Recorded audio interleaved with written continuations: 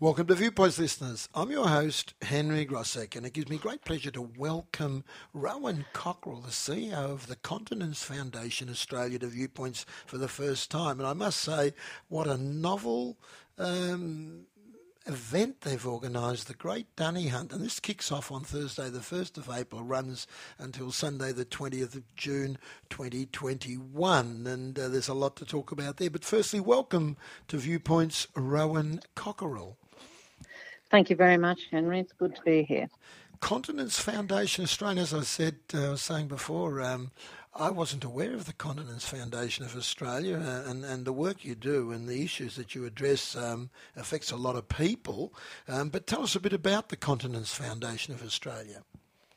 So you're right, the foundation's been around for just over 30 years, and it's an organisation that has done a lot of hard work over that time, and yet sometimes we have exactly the sort of issues that we have with you haven't heard of us. And I think it's really important to highlight and create awareness of what our organisation does, because we're here for the millions of people. We're saying 1 in 4 Australians experience incontinence problems. So there's a need, a need to help these people, and our job is to act on behalf of them and advocate for better services and information so that they know how to deal with it when they're experiencing the problems. And we'll talk more about your organisation, but I am fascinated. Very Australian, isn't it? The Great Dunny Hunt. Why are we hunting dunnies all over Australia, and how and what does it all mean? It sort of ties in with Easter, doesn't it? That we've got lots of hunts happening and the Easter egg hunt. But the purpose of the Great Dunny Hunt is around the existence of and create awareness for what the foundation is supporting. And we have what we call the National Public Toilet Map, which is readily available for everyone to access on toiletmap.gov.au. And basically it has over 19,000 public toilets right across Australia. And what we're trying to do is raise awareness of the app and the information that's available on it, so that people who are travelling out at Easter time and on any travel that they might do can actually know where the nearest toilets are, public toilets, so that they can travel with ease and confidence that they can get from one place to the next. So we're just highlighting the existence of the app, but also the fact that people can actually win money to add some toilets to the map, which would be very exciting. Yes, there's the carrot of several FPOS $500 vouchers, but the bigger issue there is the incontinence that so many people, I see you said 1 in 4, I think it's about 5 million Australians, for a variety of reasons, suffer from incontinence. And it's an interesting one too, Rowan, because people don't talk about it much, do they? There's a lot of stigma around incontinence. It's probably one of the last bastions of personal information about yourself, and yet I would suggest that most of us know someone that has experienced incontinence problems, be it our parents, be it that a child or a relative of ours has experienced problems long beyond sort of childhood years. But also we often attribute incontinence and bladder and bowel problems, and we're talking about both here. Bladder and bowel problems people normally associate with getting older and ageing, and that's actually not what we know. We know that it is actually prevalent across a wider age group, right down to mums with bubs and that sort of thing. So from that point of view, people need to talk about and be aware of it and be confident that there's actually help available to improve the issues they might be experiencing. And how do you do that? Well, there's lots of opportunity to, number one, prevent issues. So around the childbearing years, there's a lot of help, and health professionals are there to help women who are having they're having their pregnancy, learning how to do pelvic floor exercises and how to minimise problems, but also after having babies that they actually get on top of pelvic floor exercises and strengthen their pelvic floor post-baby so that they're not experiencing those issues, or if they are, that they're monitored to make sure that they do cease after a short period of time. Other issues is becoming aware of where you might be more at risk. So perhaps people that have neurological problems, have a stroke, perhaps have diabetes, or perhaps have events in their life that affect other health problems for themselves, that incontinence might come hand in hand with that health condition, and that there is help available. And how can we make it better?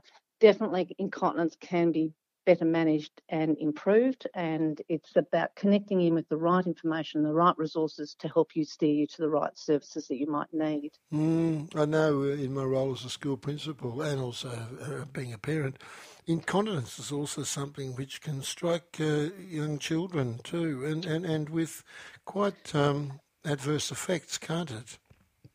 It can be quite devastating, both for parents trying to get children into school or children moving through their early school years, that they may have not quite matured, or their bodies may not have quite matured in the right way to get the right messaging from their bladder to their brain, and so that they are experiencing problems that require them to wear some sort of pad or nappy, as some might need to. But I think the issue is, again, finding the resources and how can I help my child to actually interact and still maintain a normal social life and integration into school while they are learning and getting control of their bladder. So there is help available, and one of those very important resources is ringing the National Continence Helpline, because there are nurses here that will try and answer your questions and steer you to the right resources around you anywhere in Australia. So ringing the helpline on the number 1800 33 0066,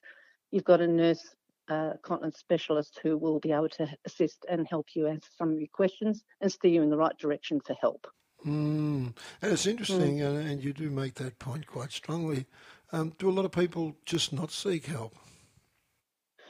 It's really hard when you feel like you're on your own and you're the only one experiencing problems, but I think that we can all say that we've all experienced perhaps trying to get to the door in time and unlocking the door and trying to get to the toilet on time, or you go along a road and you hit every bump along the road and don't know if you're going to get there in time. And also we just experience normal challenges of life in our bodies that have health conditions such as prostate problems or diabetes. We've got to learn to change the way we do things and improve how our body functions with these chronic diseases, that we actually manage it with help. And there are people that will help and monitor you and work with you to improve it to the best it can be.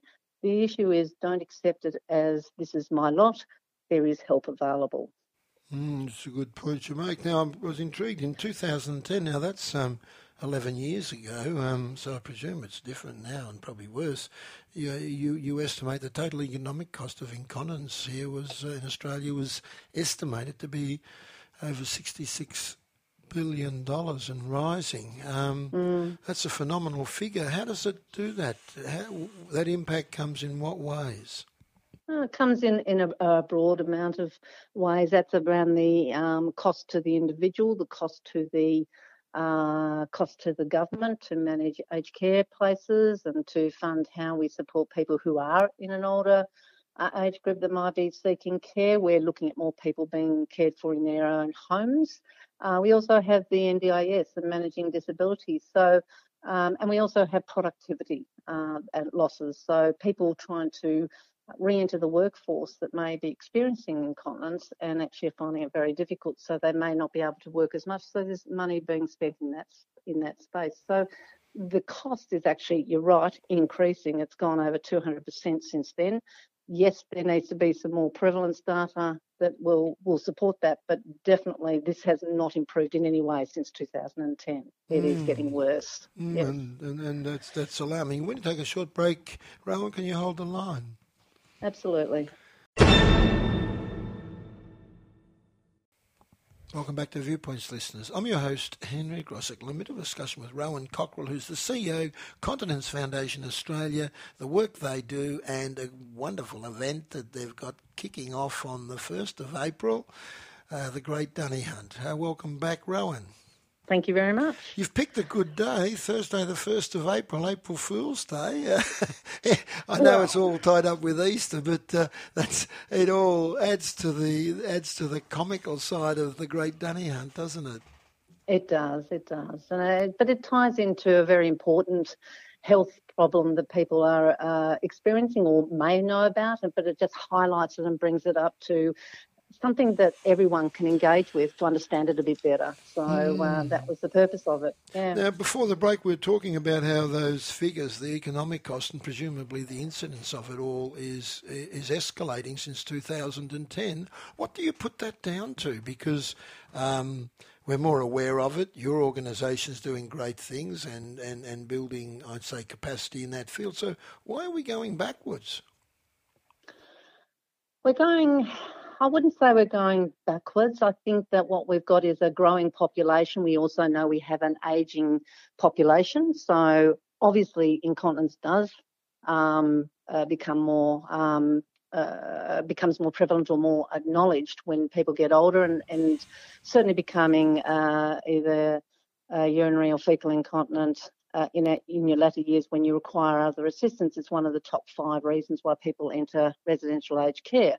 So we do see the prevalence increasing as people get older, but certainly the highlighted age group is usually in that younger age group, particularly around females that are in the sort of 25 to 50 age group, where we have the effects of normal parts of our life and life events of pregnancy, birth, and then we work through, growing older and working through all the issues of menopause and moving through aged care. So there's a whole lot of life events that females go through. Males obviously have the prostate issues, and overlaid on that is anyone can experience a chronic disease. And so when you have all of these things being stacked up against you, it's about how do we manage it and how can we help people to better understand their problems and how can we best help them to improve it, if not cure it. So there are good options available, and that's what we're really trying to help people. Otherwise, it becomes very costly for people to manage incontinence long term, and that's what we're trying to help them with. Absolutely. Now, in the field of research into incontinence, I know there's a lot of competition for the funds to do research and development. What's it like in that sector as far as incontinence is concerned? There's a lot of research happening at the moment, and some of it may be around the medical component, around pharmacological use, around better ways that we can be improving incontinence. But I think the truly important research that we're trying to focus on from a foundation point of view is to focus on what we call translational research, that where we can develop research and learn from the research so that we can implement it into care of the elderly, care of better perinatal care, better care, so that people at the right time are getting the input of the benefits of the research. So we find that research that helps to deliver better services very, very useful to focus on. So that's what we're trying to develop our agenda on. Makes sense. Now, you took over as CEO in 2015, but your career in the foundation stretches back, and in that field stretches back many decades. You might like to just share that, a little bit of that with our listeners, Rowan. Well, I have worked a lot all my life in the health industry, and probably very passionate about incontinence and how we can help the average Australian who's trying to improve their quality of life. And my background goes back to the 80s, 90s, and into the early 2000s, where I worked as a continence nurse and supporting people and actually working with them on a one-on-one basis, teaching them the sort of things that, again, where translational research can help. So helping them with bladder training, helping them to learn toilet strategies so that they're actually improving their daily lives so that they get a better quality of life. And that's what I've had and done a better part of my life. And I've thoroughly enjoyed that space. And I still think we've got a long way to go to continue to improve the life of the Australian consumer, and that's what we're here for. Absolutely. What are the big developments you've seen in your field? Because over 30 years or so, a lot of things change. What have you noticed? I think that the big sort of ticket items, there's been a lot of change and development in pharmacological development, and they always can be of benefit. But I think there's been a better understanding of what basic conservative strategies might look like, and that includes things like pelvic floor exercises, to develop better strategies and toileting strategies and behaviour strategies that people can employ. But I think that the issue for me is the thing that we need to get very strong on is that people actually know we're here, and that our strength is in actually getting resources out. But the profile of the foundation is really important. So if you know about us and you know that someone's experiencing incontinence, share with them that there's somewhere where they can go so that they can actually get some help. Because I think the biggest barrier for us at the moment is making sure that people don't feel frightened to talk about it. There isn't a stigma to it, and please ring the helpline, talk and get some help. And that for me is the biggest challenge that we experience on a regular basis. Fair enough. Now, on your website, you offer a lot of valuable information. One of them is creating a routine. The importance of a routine. Look, routines might be around toilet training. People experience different symptoms.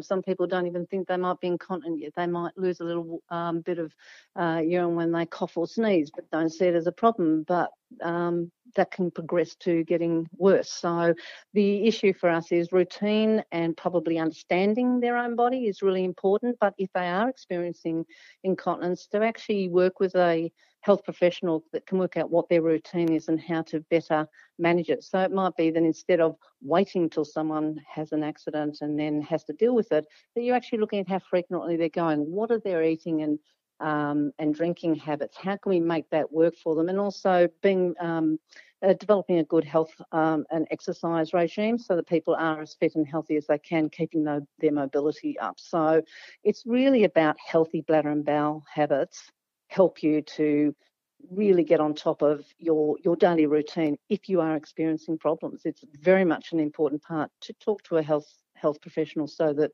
they can work with you to get the best out of you, and you want to be able to help yourself. Absolutely. Getting back to the event where you've got planned for people to focus on it, the Great Dunny Hunt is on. Tell us again all about it and how people can get themselves involved, Rowan. So the Great Dunny Hunt, it's a very cheeky campaign, really, isn't it? Yes. So it's really about, whilst there might be a bit of fun and there's an opportunity to win one of 3 $500 vouchers, FPOS vouchers to be successful.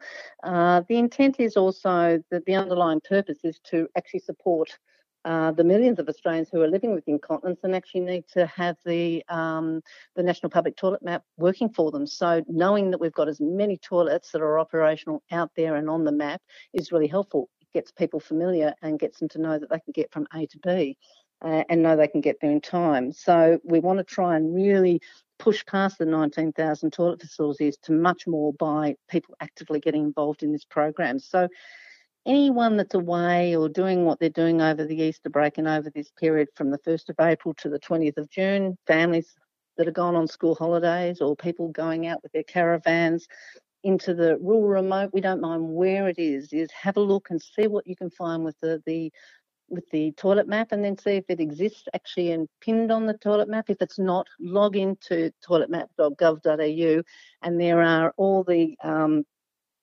links, and you can lodge your application and submit for to put a new toilet on the map and go in the running for a nice little voucher to spend as part of your holidays. So I think that whilst it is a bit of fun, there's actually a great awareness campaign that helps people to understand the toilet map is there, but also everyone is helping those that actually depend on the toilet map so that they can go and have a normal daily life, that they can go on their day trips and they can get between A and B and not have any accidents along the way. And that's a win-win for everyone.